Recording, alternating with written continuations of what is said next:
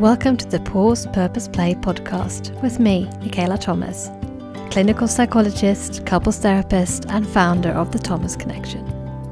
I help high-striving busy people let go of the pressure of perfection to create more joy, connection, and compassion in their lives. On this podcast, we promote balance over burnout through giving you the permission to pause, the curiosity to find your purpose, and the courage to play. Hello and welcome back to the Pause Purpose Play podcast with me, your host, Michaela Thomas. Well, hello there. Do you remember me? I'm still here, but I am focusing my attention on creating my group coaching program for ambitious female entrepreneurs, founders, and other impactful leaders who want to burn bright without burning out. So if you are a working woman, juggling your family life with your work life, you may want to learn more about this 12-week program called Burn Bright and sign up to watch a free masterclass. So head on over to thethomasconnection.lpages.co/burnbright. That's thethomasconnection.lpages.co/burnbright. For now, I hope that you enjoyed this re-release of a previous episode, which I loved recording to celebrate coming to 100 episodes of this podcast, and to celebrate that I'm choosing to protect my energy and focus whilst I'm burning bright. You may not have heard this episode yet, so dive on in. So in this episode with Nikita, I'm really pleased to introduce to you someone who is also a practitioner with couples, much like me, but using also her own powerful journey of experiencing and surviving sexual abuse, domestic violence, and also a lot of hardship as a woman of colour. So we're sharing some of these powerful messages whilst also helping you consider how you can create more balance in your life by setting some bold boundaries of not just what you don't want to do, but also honing in on what you do want to do. So stay tuned to the very end. This is a really powerful episode for the beautiful takeaway that Nikita has for you. So I hope that you enjoy. So let me introduce my guest properly. Nikita Renthigpen is a licensed social worker and regarded as the #1 balance and relationship advisor in the world. She has become the go-to for fast-scaling married women entrepreneurs and power couples seeking to balance love and success without dimming or apologizing for their spirited ambition. As the creator of the breakthrough paradigm, the Joy Map Method, and she's the international best-selling author of the book Selfish, which you will hear more about in this episode. She's also a transformative empowerment speaker and the CEO of ThigPro Balance and Relationship Management Institute. Nikita and her team set out every day to inspire, equip, and empower her client partners to amplify intimacy across all key relationships so they can create joy and achieve whole success. And I'm very excited to introduce my guest because we've had a little bit of banter going already before we started recording, so it feels like we're using the analogy of what you just said around sitting around the kitchen table, and then maybe people just happen to be sitting around listening. We're not really tuning into that right now. We're just going to have a really grounded, lovely conversation about balance and bold boundaries. So welcome so much. Thank you, Michaela, for having me. I am honored and hyped to be here with you because we are clearly aligned minds. Definitely. And I think that's sort of when you reached out to me about coming onto the podcast, realizing that there was so much overlap and alignment around sort of our permission to pause and finding balance. And, obviously I speak a lot about finding balance over burnout. So I just couldn't wait to get you onto the podcast. And we've got some juicy questions for you today. So I just also wanted to mention that you said to me that I'd rather not read the questions beforehand, and I really honor and respect that. Do you want to just start by telling the listeners why that is? Why did you not want to read the questions beforehand? Yeah, so I am a reformed perfectionist. It definitely served me in my younger years and through all of certifications and degrees and college and graduate, postgraduate, all that good stuff. Where it didn't serve me was holistically in my life, like as I tried to transition from the academic version of myself to stepping fully into creative, innovative, wildly curious and adventurous self, I was being bound by overthinking, overanalyzing, and it really created a lot of overwhelm for me. What I learned through my entrepreneurial journey is that I am a planner, which is a good thing. I don't hide from that or run from it. I've worked it in, but in the planning, I can get really tangled and over preparing really quickly. So what I decided to do is like look at where in the structure of my business and all the things that are a part of my business, including showing up fully with opportunities like this to be on other people's couches, so to speak, and other people's kitchen and have really good conversation.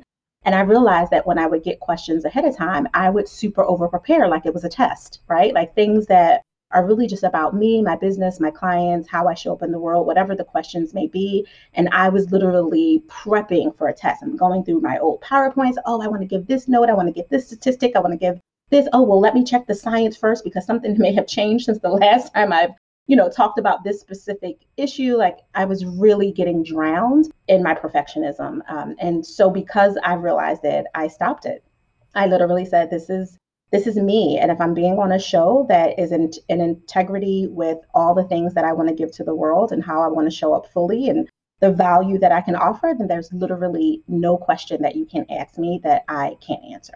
I love that. Stepping away from what you call the analysis paralysis, where obviously with that fear of failure or fear of getting it wrong, fear of saying the wrong thing, actually really stops us from showing up authentically like we're meant to be and selling the message that we're supposed to give. So I'm hoping today that I can give you that platform to share some of these beautiful points that I know that you share on your social media. And obviously for anyone who kind of find themselves falling in love with what you got to say today, then obviously all of the links to where you can find your work will be in the show notes as well. So let's just kind of almost like roll back the reel a little bit because we got diving straight into the perfectionism stuff. But we want to just make sure that we know a little bit more about you first as well. So tell us a little bit about your story. Yeah, so my background and all the things, I'm always careful with that word background because people assume when you say that you are no longer those things.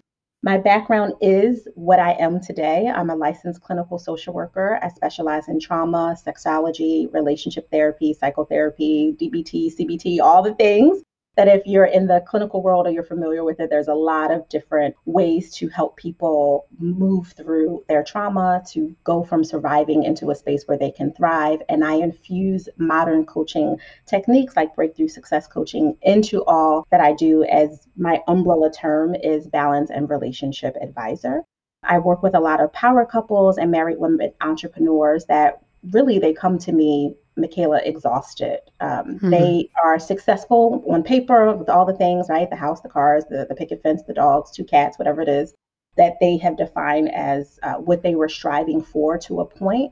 And along the way, they lost themselves. They lost their individual identities. They feel separated as married women and or males who are entrepreneurs. They feel like they're being pulled apart and constantly forced to choose between their success and what they've been working so hard for, like having that deeper intimacy with the people that they've been striving so hard to be successful for, specifically in their marriages and in all, really honestly, all key relationships that matter to them, whether they are parents or non-parenting, taking care of elders, and obviously leaders in their business. So I'm really helping them to truly live fully.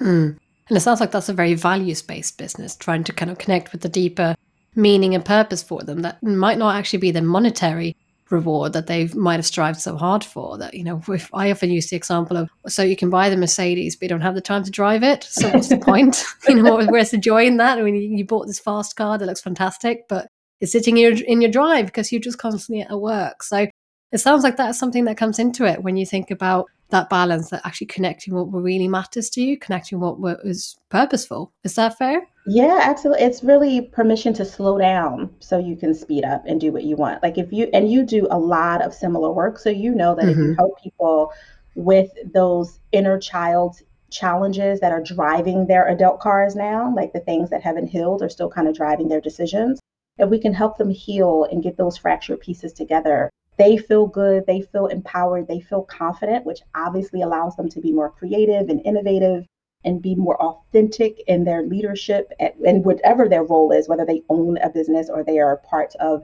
helping someone else's organization run successfully and create impact. It doesn't matter the role. But when they're able to do that, they actually do increase their wealth. They're able to link the ROI, but it's not the same direct link as like, hey, you just paid for a marketing coach to, create a brand for you, and therefore you got more links and your SEO went up. This is a, hey, I'm helping you to step fully into who you are, to enjoy pulling in the driveway at night and not wanting to sit in the car for 45 minutes because everything that's on the other side of that door is exhausting to you. The thought of having to relate to someone on the other side of the door is exhausting to you, not because you don't like them, not because you are thinking about divorce. That there is a level of that, but those are not the people that are drawn to me.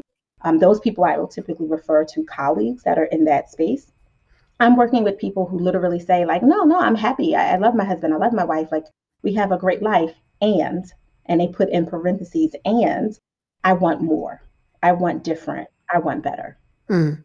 And do you think that that's an element of feeling burnt out or exhausted, that they give so much in their careers, in their businesses as entrepreneurs, that they don't feel that they can continue to top up the other domains in their lives? Absolutely. And some of it is scarcity, and the 2020 didn't help, right? Like with all, right? Like all the things that came up from, I've referred to the pandemic specifically as an unsolicited and disruptive gift, because there was a gift in all of the wildness that came. There was a lot of hurt and harm and grief that was caused by it, but there was also the gift of exposure, people having their buffers removed from them, all the things, right? All the activities that we could go to before as business women, all the networking, the events, the breakfast meetings, the the celebrations, the speaking engagements, all of that in the traditional sense with, logistics of travel and such, those buffers were removed.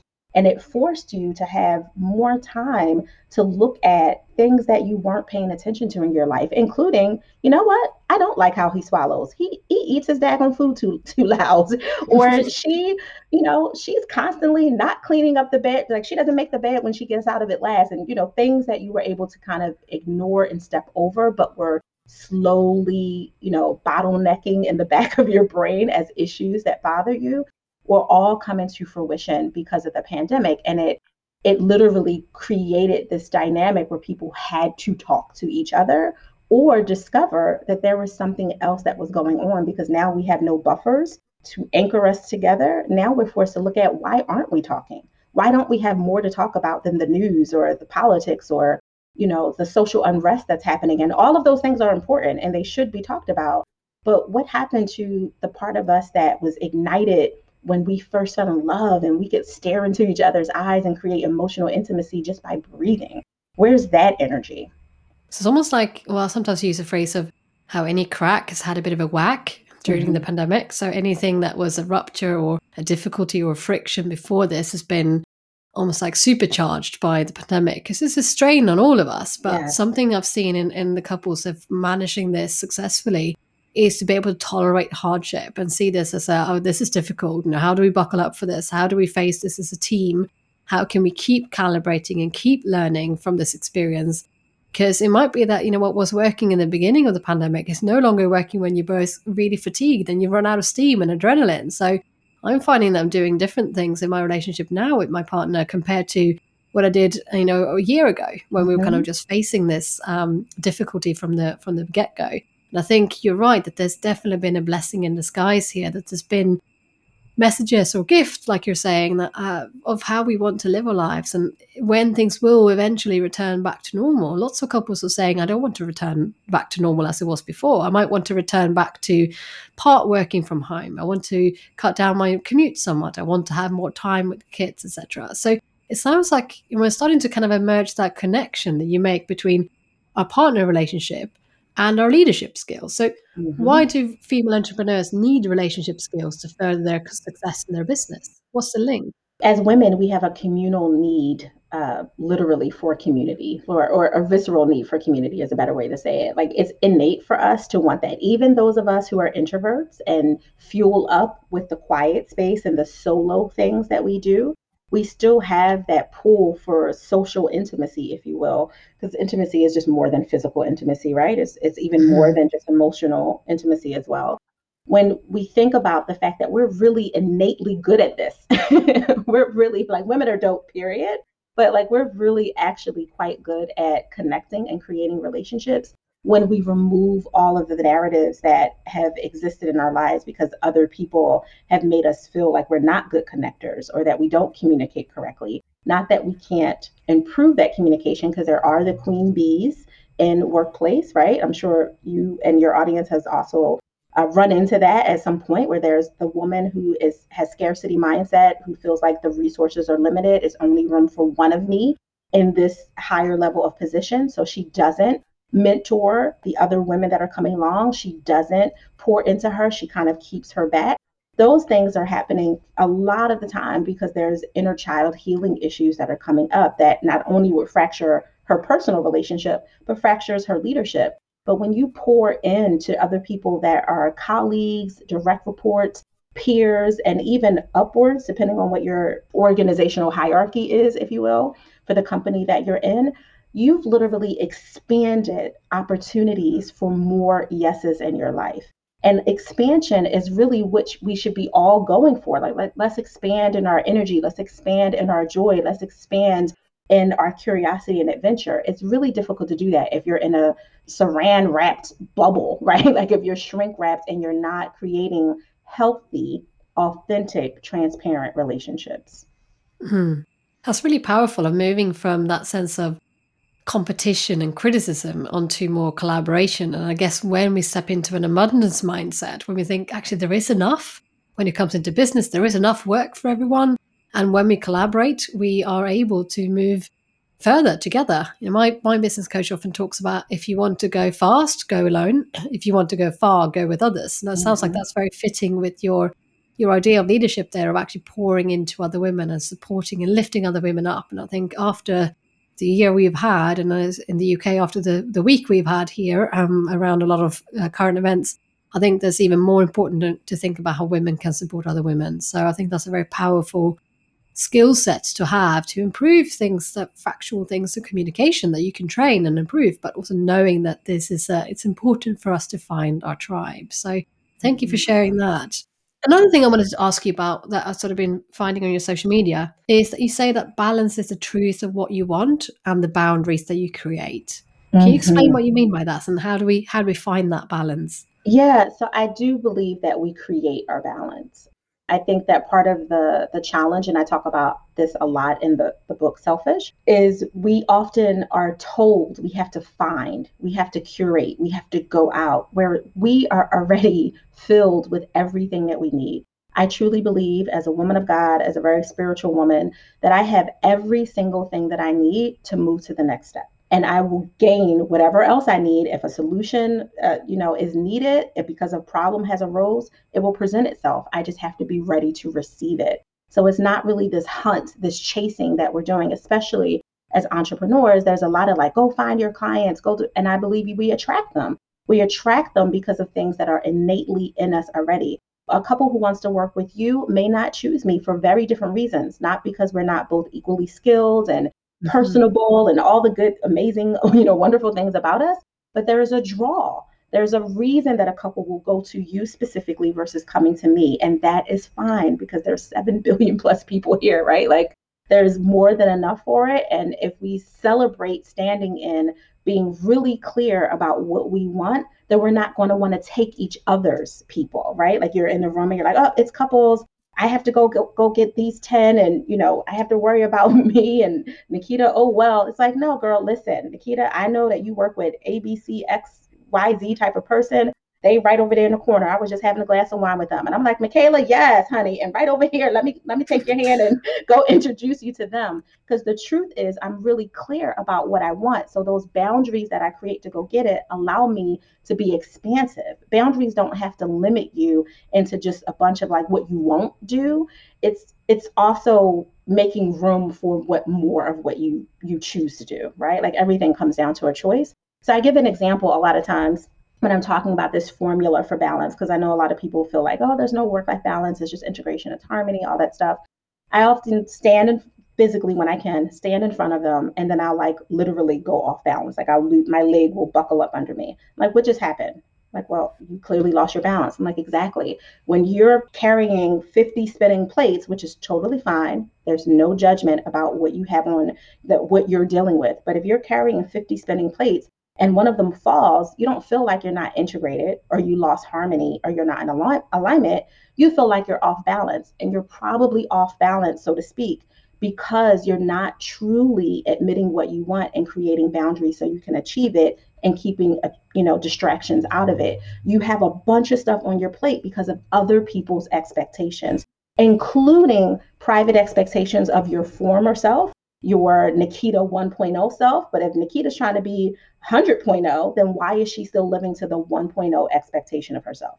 Or people say now, like, I'm 10xing myself. Okay, that's great. So what happens when you get to the 10x version of Nikita? Do you stay there, or do you want to go further? Do you want to get the 15x, 20x? Well, if that's the case, then you have to look at, then why are the expectations of the 10x version of Nikita still driving the car for the 15x version of Nikita? Like, you have to break those expectations.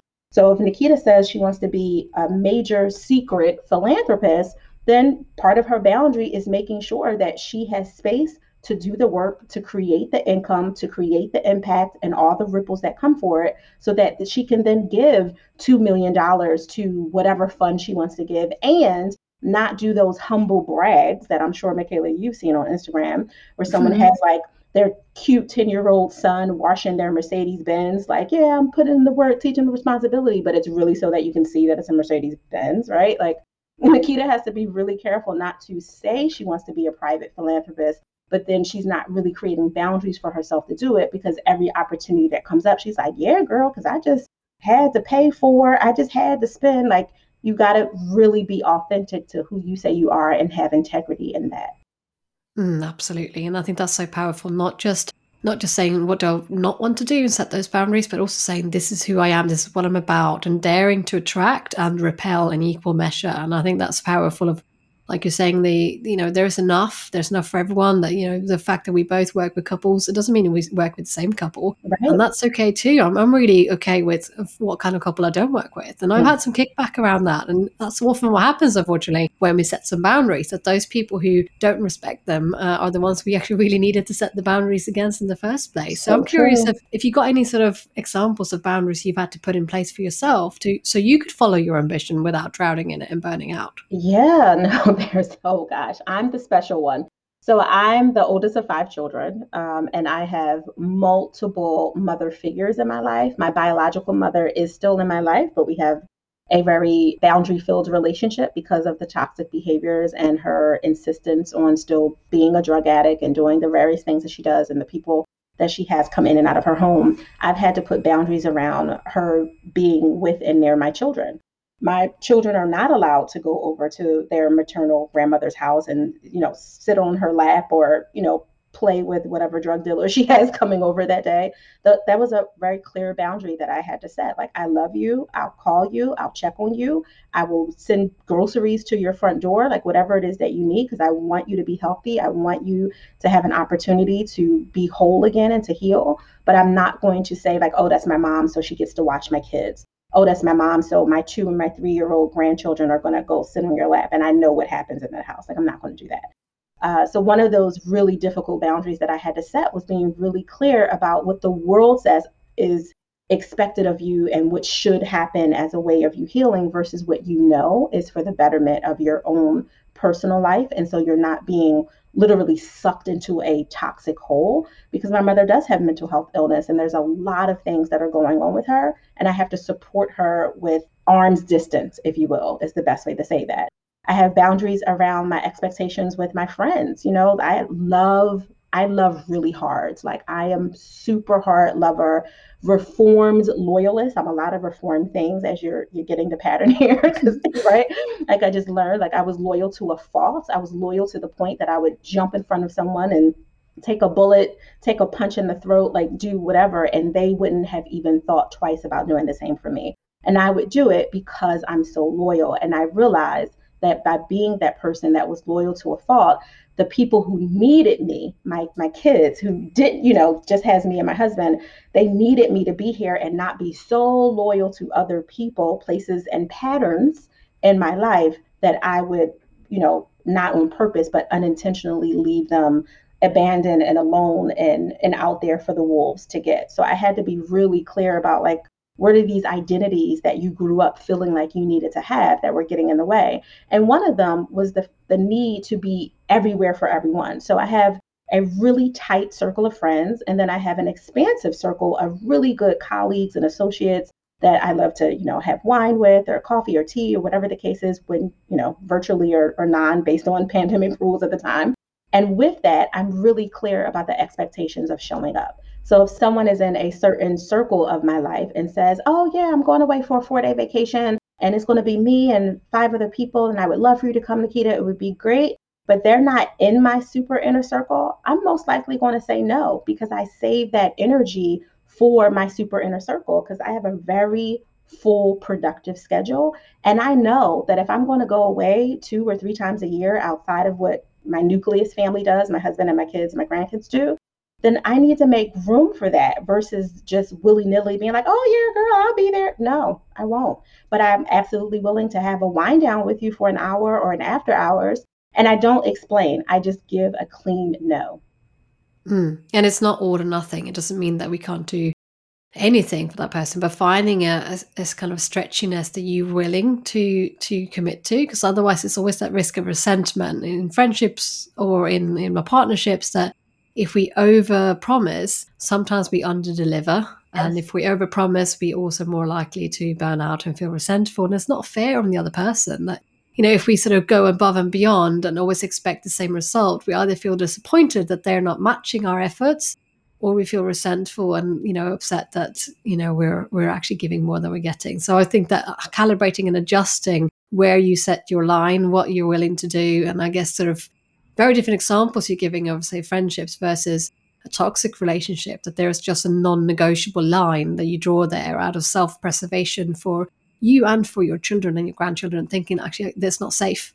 So Yes. sometimes actually setting a boundary to someone else is about keeping yourself safe, but also sending a kind of compassionate message to them as well, that, as long as you are engaging in this, it's not, I cannot have this relationship with you, means we're not colluding with that self-destructive behavior. So I think it's very powerful that you're sharing these things so openly. And you said to me before we started recording that, you're very open with your own personal journey, and that's part of the authenticity that you bring into your works. And I think that's something that's been so taboo beforehand. Lots of us, in the clinical field, feel that we can't share our personal journey, our own personal wounds, Yeah. because we're supposed to be like, quote unquote, a blank slate. And I think that thankfully that is shifting somewhat, that we are allowed to be human. We're allowed to have had a past, because like you say, that's helped you to reform things, being a reformed loyalist and a reformed perfectionist.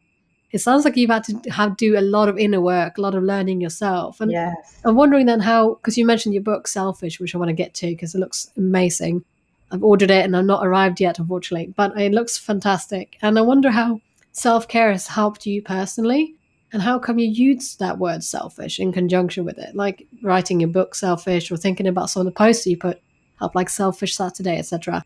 How Mm-hmm. is this helpful? How did you come up with this word, when I think that this is what many high-striving women are afraid of being if they look after themselves, that I'm going to be selfish or self-indulgent? How did this come about for you, and how does it help the women that you serve? Yeah, no, that's a great question. So I will be completely transparent as usual. When the word downloaded into my spirit, when I was toiling with sharing my story, literally at this point, almost 9.5 years ago, the book literally took me 8.5 years to write. Mm. I had to live through so many of the experiences again and again and again just to get it out of me, because there were so many parts of it that weren't healed. There was the script and there was the narrative and there was fractures that I didn't even know were open wounds, because I'm one of those women who's very ambitious, high achieving, always booked and busy, right? Like all the things. So I was able to run from and hide from a lot of the work I had to do, even being in therapy for over 3 years consistently to deal with the multi-systemic trauma that I grew up with. Physical abuse, sexual abuse, financial abuse, emotional abuse, verbal abuse, you name it. I went through it growing up as a child, and into my young adult years. With all that was going on, I knew that there was a lot of power to the story. I wanted to share it. I didn't realize how broken I still was, because 2011, when it downloaded in my spirit to write the book Selfish, I had no intention on doing that. I was like, what? I was literally fussing with God. Like, what? I'm not writing that. I'm the very opposite of selfish. Anyone who knows me knows that I'm not that, right? And I didn't understand that there was so much more to this word. Wasn't a word, it was a movement, it was a reclaiming, it was a redefining, which I would discover along my journey of just sharing my truth and sharing my story. I would start by just recording, past memories of what I can remember of things that it impacted me, affected me, that were linked to different decisions, kind of like the domino effect of what led me to even wanting to become a clinician, what led me to embracing being a mother, what led me to keep going after multiple miscarriages and stillbirths and all the different things that I would personally go through, and how that impacted my husband and our physical sexual intimacy as well as our emotional intimacy, and all the different levels that I would have to literally journey through over and over again to be truthful in this book.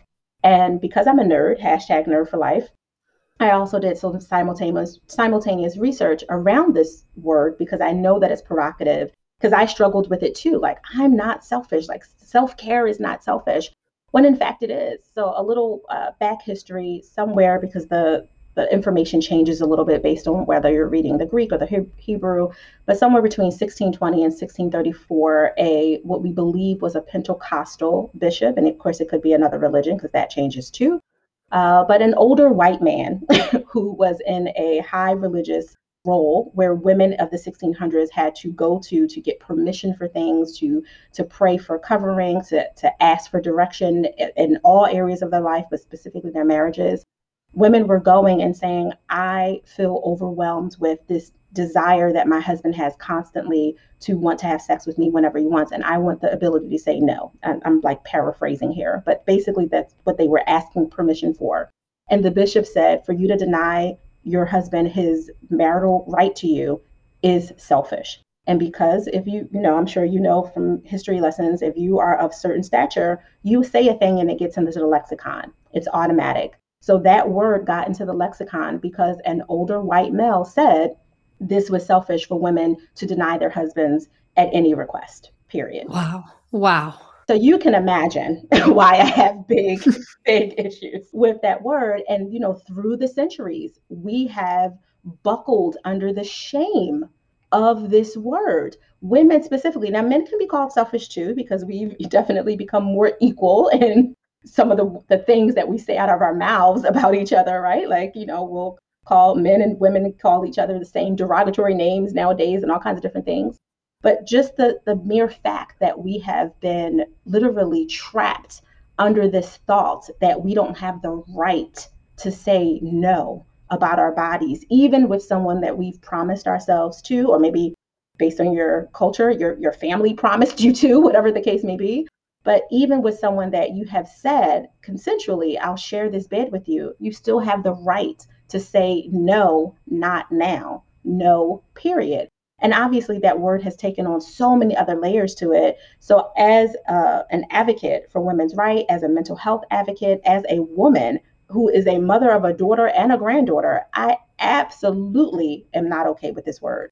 So I reclaimed it. I prayed. I'm very spiritual. So I prayed, like, well, why this word? Why my book? My book is a survivor memoir and a personal transformation story. It's not a business book. It's not a how-to. It's literally just me telling the truth and hoping to give victory and possibility to other people who feel emotionally connected to some of the scripts and the torment that I went through, even if they didn't go through the same specific incidents. And then also finishing the book, because it is very heavy in the beginning, but finishing the book and seeing that there's so much joy on the outside of all the trauma and the drama that I had to literally grow through in all those painful processes. So I've reclaimed it, and I've redefined selfish as a personal, intimate gift to create your joy. And gift for me is an acronym because it stands for gratitude, imagination, forgiveness, and taking action. And I feel like when you're selfish, you have that space to not only be, which is the self-love, like to be in love with yourself, and to do the self-care, which is all the doing that we do, the manicures, the pedicures, the massages, the reading, the fueling ourselves with, magnesium infused baths, all the things, right? But they are two different things.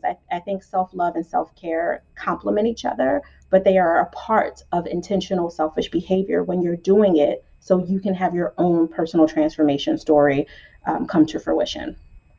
I wasn't actually aware of the linguistic roots to that word, and I think I'm on the same page. I did a lot of digging when I was trying to write about connection. I found sort of the Latin meaning of connection, which is to bind, and it started making me think a lot about sort of marital procedures and how we have wedding ceremonies, and in Greek Orthodox culture where there is a binding together. So I think when we start to think about the meaning of these words, and also who coined them, where it comes from, I mean, we're kind of coming back full circle to where we said just before we started recording was sort of the kind of the feminist thread that we use in our work, that it's impossible to support women and couples without having an awareness of the pressure of the patriarchy and how the oppression of women has been happening over the centuries, over the millennia.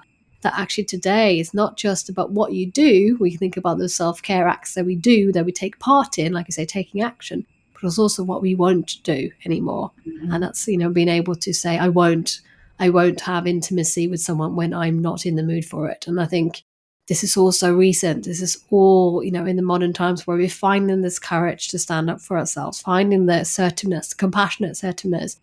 It's not actually all that long ago that marital rape was still allowed. Right. So it's shocking, isn't it, when we think about it? So it's a very, very powerful conversation we're coming into now. And I find myself, kind of saying that what I said beforehand about, talking about politics, etc. It's been a big no-no for psychologists, but I'm finding it's more and more impossible the older I get, and entering into motherhood and supporting women who've been literally screwed over in the business place and watching the gender inequality. I find it so hard these days to not have a feminist perspective, to not talk about the pressure of the patriarchy. So I think I'm glad that we can highlight these discussions today and how you've seen your own personal journey.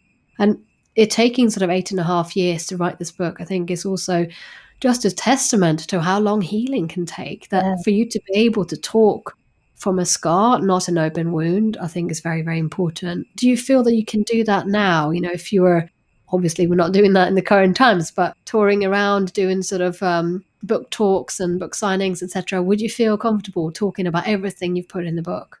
Yeah, definitely. It's comfortable and uncomfortable, right? Even though, and I love how you phrase that, talking from the scar versus an open wound. Even though it's a scar now because it's healed over, it's still present, right? Like it's still there with me, and I still have to be mindful of those parts of me that were comfortable and survival based behavior versus the part of me that wants to live from a space of thriving now. The younger Nikita, who we call Kia, because that was my nickname growing up, Kia was a fighter. Kia would literally see a group of kids fighting in the street and not know what was going on, would watch for 30 seconds to see who was getting beat up on and literally go run and jump in the fight to help the underdog. Not knowing these kids, not knowing the situation, not knowing anything. I just never wanted to see anyone be jumped on. To this day, I still don't like liars and bullies. It's a huge, huge issue for me because I was raised with liars and bullies, right? Like, so some of those scripts that I've healed from, I understand where they come from. I'm able to not have them repeat in my own life. They still impact me. And it can be very uncomfortable, even when, my younger brother who I raised, he's 12 years younger than me. I'm the oldest of 5, and I had to literally take custody of him because of the very horrible situation he was living in at the time. When I took custody of him at 13 and raised him and did all the things, I had to be really uncomfortable in conversations with him. When he moved with us, I had 2 small kids. My kids are now 20, almost 25 and 20, and my oldest is a father now. But when they were younger, my son is only a few years younger than him, and I didn't know all the things that might have happened to my brother when I wasn't with him, right? Because I'm young, I'm a young parent. My husband and I are basically newlyweds. We have these children. We're just trying to survive. I'm trying to get through graduate school, like all the things. And my brother calls me like, there's glass all over the floor. I can't take it anymore. Mommy has more of these men in the house. The whole thing, come get me. I had to get him, go through the court systems, do all the things to literally take custody of him. And in the process of that, I had to have very awkward conversations that still impact me to this day, where I had to tell my brother, who I loved, who I helped raise even before he officially moved with us, I need you to understand that if you have anything that has happened to you that you have an inclination for, and I was talking about, sexual traumas that might have happened to him, because I know what happened to me. My mother is also a madam, so there's lots of layers to that.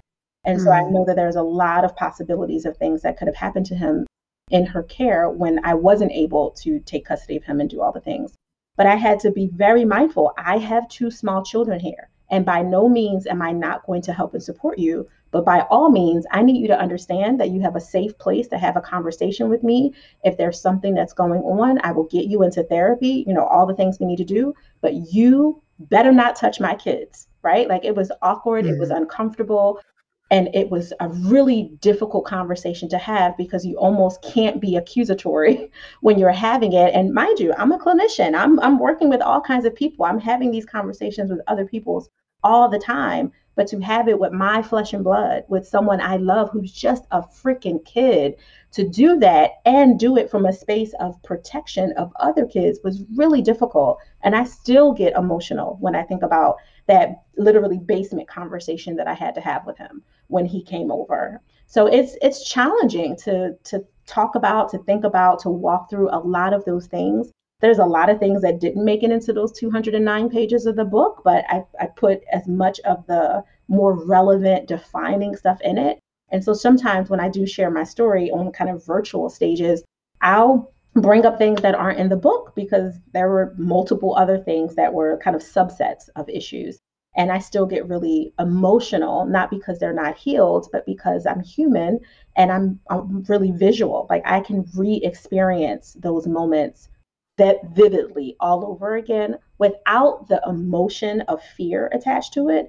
But it's still like watching a movie that's emotionally compelling. It's not happening to you. You may not even be fearful when you're watching it, but you are empathetic to what's happening, right? And your compassion rises up strongly for you. And I still have compassion for my younger self and everyone who was impacted because of it. Mm.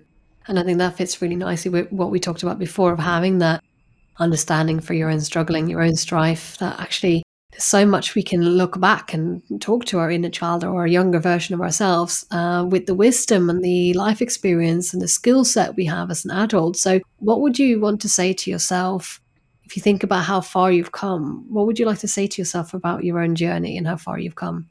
That's such a phenomenal and profound question. Because I believe that as much as we are masters of so many skills, right, and all the all the degrees, certifications, like all the things that we have that at some point just turn into alphabet soup, you still aren't ever a master of yourself, because you're here, you're breathing, you're growing. There's still an opportunity. And I don't think I always saw that growing up. I didn't see that there was possibilities. I was just trying to see one foot in front of the other. And if I could have done it all over again, and obviously removed lots of layers of issues and challenges I had no control over, I would have whispered to myself that the world is bigger than the moments that I could see around the corner. It's so much bigger. That's why I don't believe in competition. I have zero competitors, just potential collaborators. And that's literally how I see everything. And it took me a while to become this person, right? Like, it took me a minute to get here, but I wish I could have done that 20 years ago. Hmm. But then you wouldn't have had the wisdom and the learning through the spending the time healing it. So it's almost like we can't wish away the healing process, Right. because then that would just be sticking a plaster on it. So it's really difficult to say, I wish I would have got here sooner. I wish I would have come to this realization quicker, because I guess you can't rush these things with haste. It just takes as long as it takes to heal. And I think that's sometimes where we then look back with compassion to our suffering, like you're trying to do now, that actually there's still going to be an element of sadness that's going to well up, of where we think, I feel very sad for the version of me back then who was going through all of this. Yes. That, I can still feel that the fear element, if, like you're saying, it's not happening right now. That was then and this is now, but I still feel damn sad Hmm. about myself. Now that's a testament to how far you've come in your journey of self-care and, quote unquote selfishness, that actually you're now standing up for yourself, setting these boundaries for yourself, protecting yourself in a way that you weren't protected when you were growing up. So Yeah. it's a very profound, powerful story you've shared with us, which I think that a lot of people in the audience will resonate with, that actually as a form of protection from that level of abuse you've experienced, perfectionism makes a lot of sense. If I'm gonna trying to keep myself safe from things, I'm going to have to be the best at everything, or I'm going to have to be perfect. So there can't be any openness to criticism ever again. So it makes sense that that's been part of your recovery journey, of letting go and shedding those layers of the perfectionism as well. Yeah, definitely. And thank you for asking the question. You're more than welcome. I do get told that I ask profound questions, and sometimes they can take people a little bit too far, but I sussed that the moment was right. I think you're very forthcoming. So I'm drawing things to a close a little bit more. I just want to sort of ask you if there's anything else that you're passionate about sharing, because, we talked a lot about difficult topics. We talked about being a survivor of physical and sexual abuse, about finding your passion and your purpose in the here and now. We talked about a lot of difficult things. We talked about the oppression that women face. So we might as well go to some other deep topic as well, because I think we got that sort of kitchen table vibe to it, don't we? So I'm wondering if there's anything else you want to share as a woman of color. What would you like to share about that, about the hardship of women of color in business and in life? This is your platform. Yeah, no, thank you. And I do really appreciate you opening up the kitchen door, so to speak, wider for this, because it is challenging.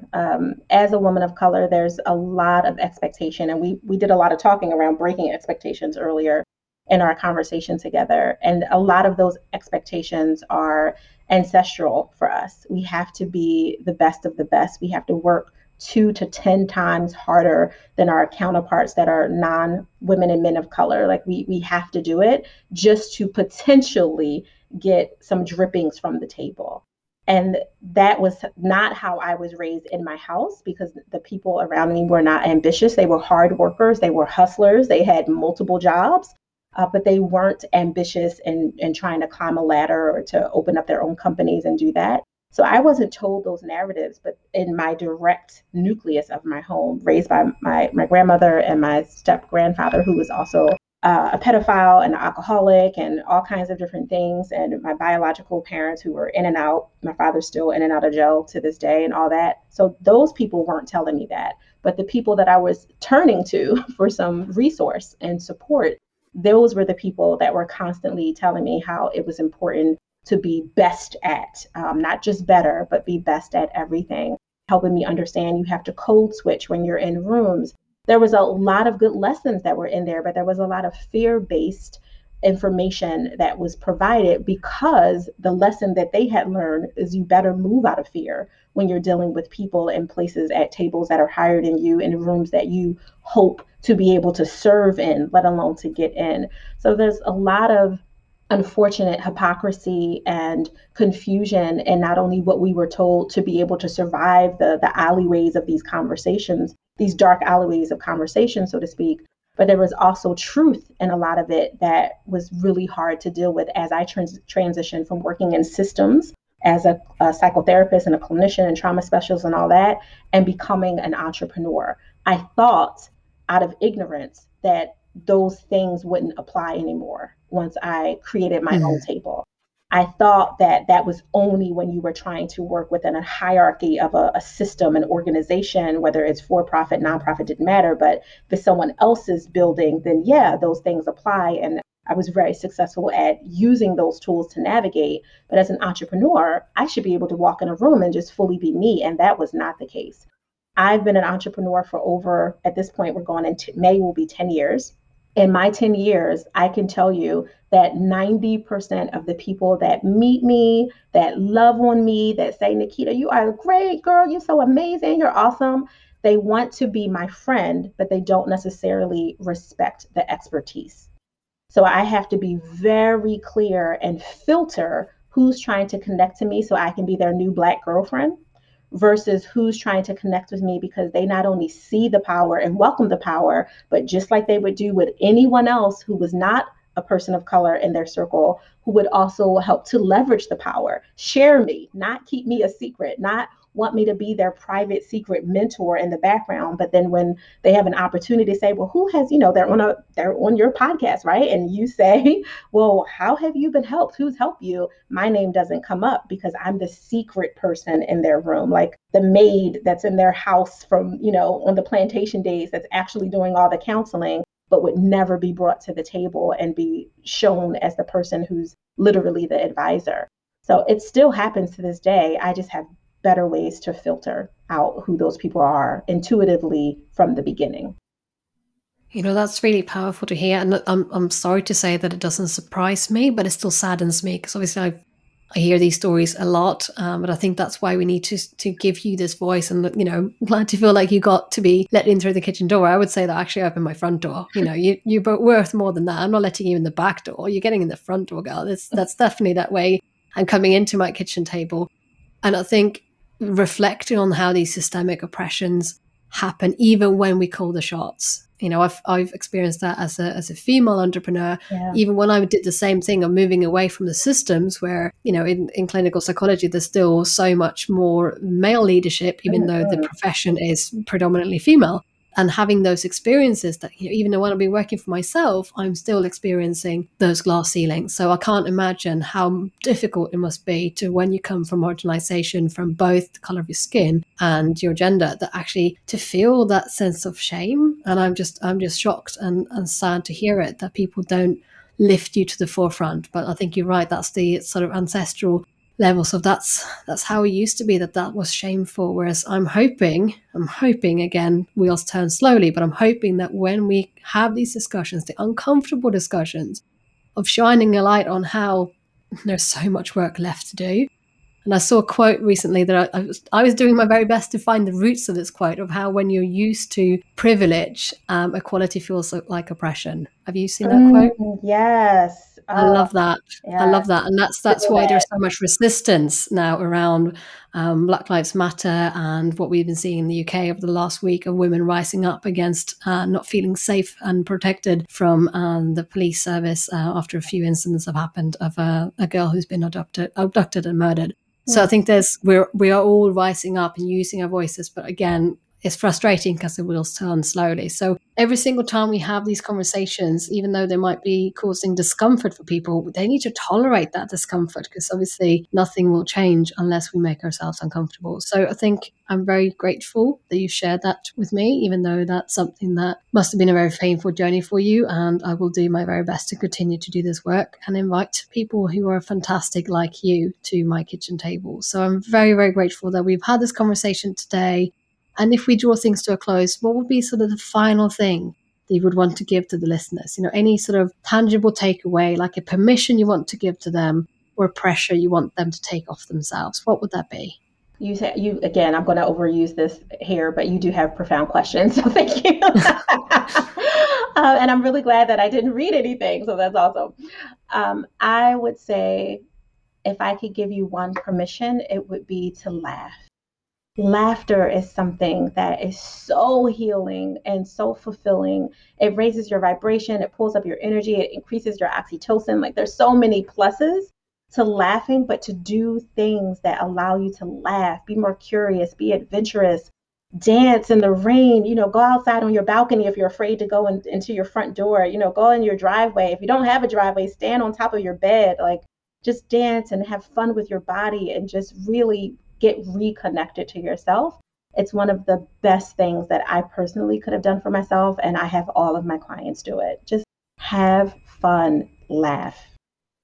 Fantastic. Thank you. That's so powerful. And I'm sure a lot of listeners will try to do more of that, especially as we're coming out at the end of a lot of episodes and restrictions. Wow, I think we would just all want to reclaim and yes, our I do ask and profound have a bit questions more fun at times. together. And I Thank think you that so comes much from for my all your curiosity valuable as a wisdom and psychologist. insight I and just want sharing to know things the with answer such to things. honesty. I've I had really that from an appreciate early it. age.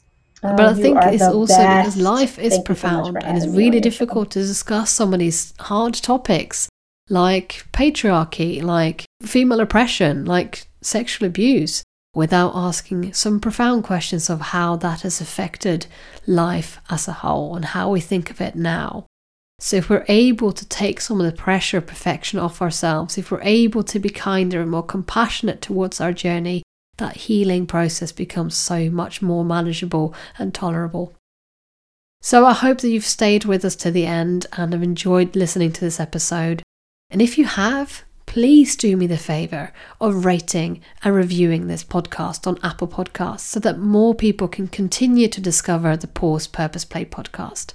Because I got some really, really fun things planned for the future for what we're going to do with the podcast.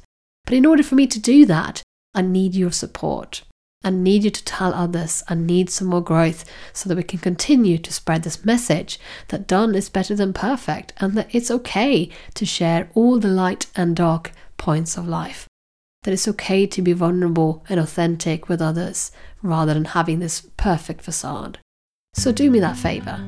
Do rate and review the podcast, and if even better, actually send it to someone who you think really would like this episode. Share it and send that on in a WhatsApp message so to someone much for you taking care the time about, to listen to who you this think episode. needs to understand this I know it's idea not easy. of You boundaries feel busy and and balance overwhelmed a bit more. to find time And until for I another speak to you thing next do. time, do take care of If yourself. this is you, if you feel overwhelmed or that you are close to your breaking point, then I've got a downloadable checklist for you that's going to help. This checklist is called Calm the Overwhelm.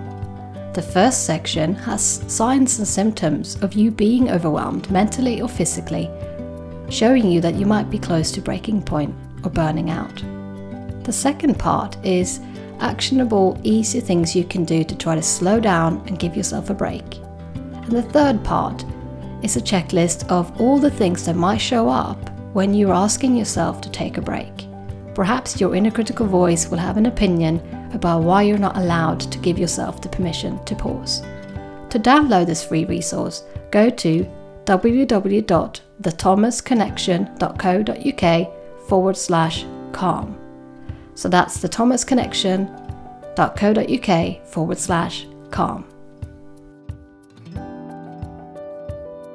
This episode of the Pause Purpose Play podcast was presented by me, Michaela Thomas, and you can find me on thethomasconnection.co.uk.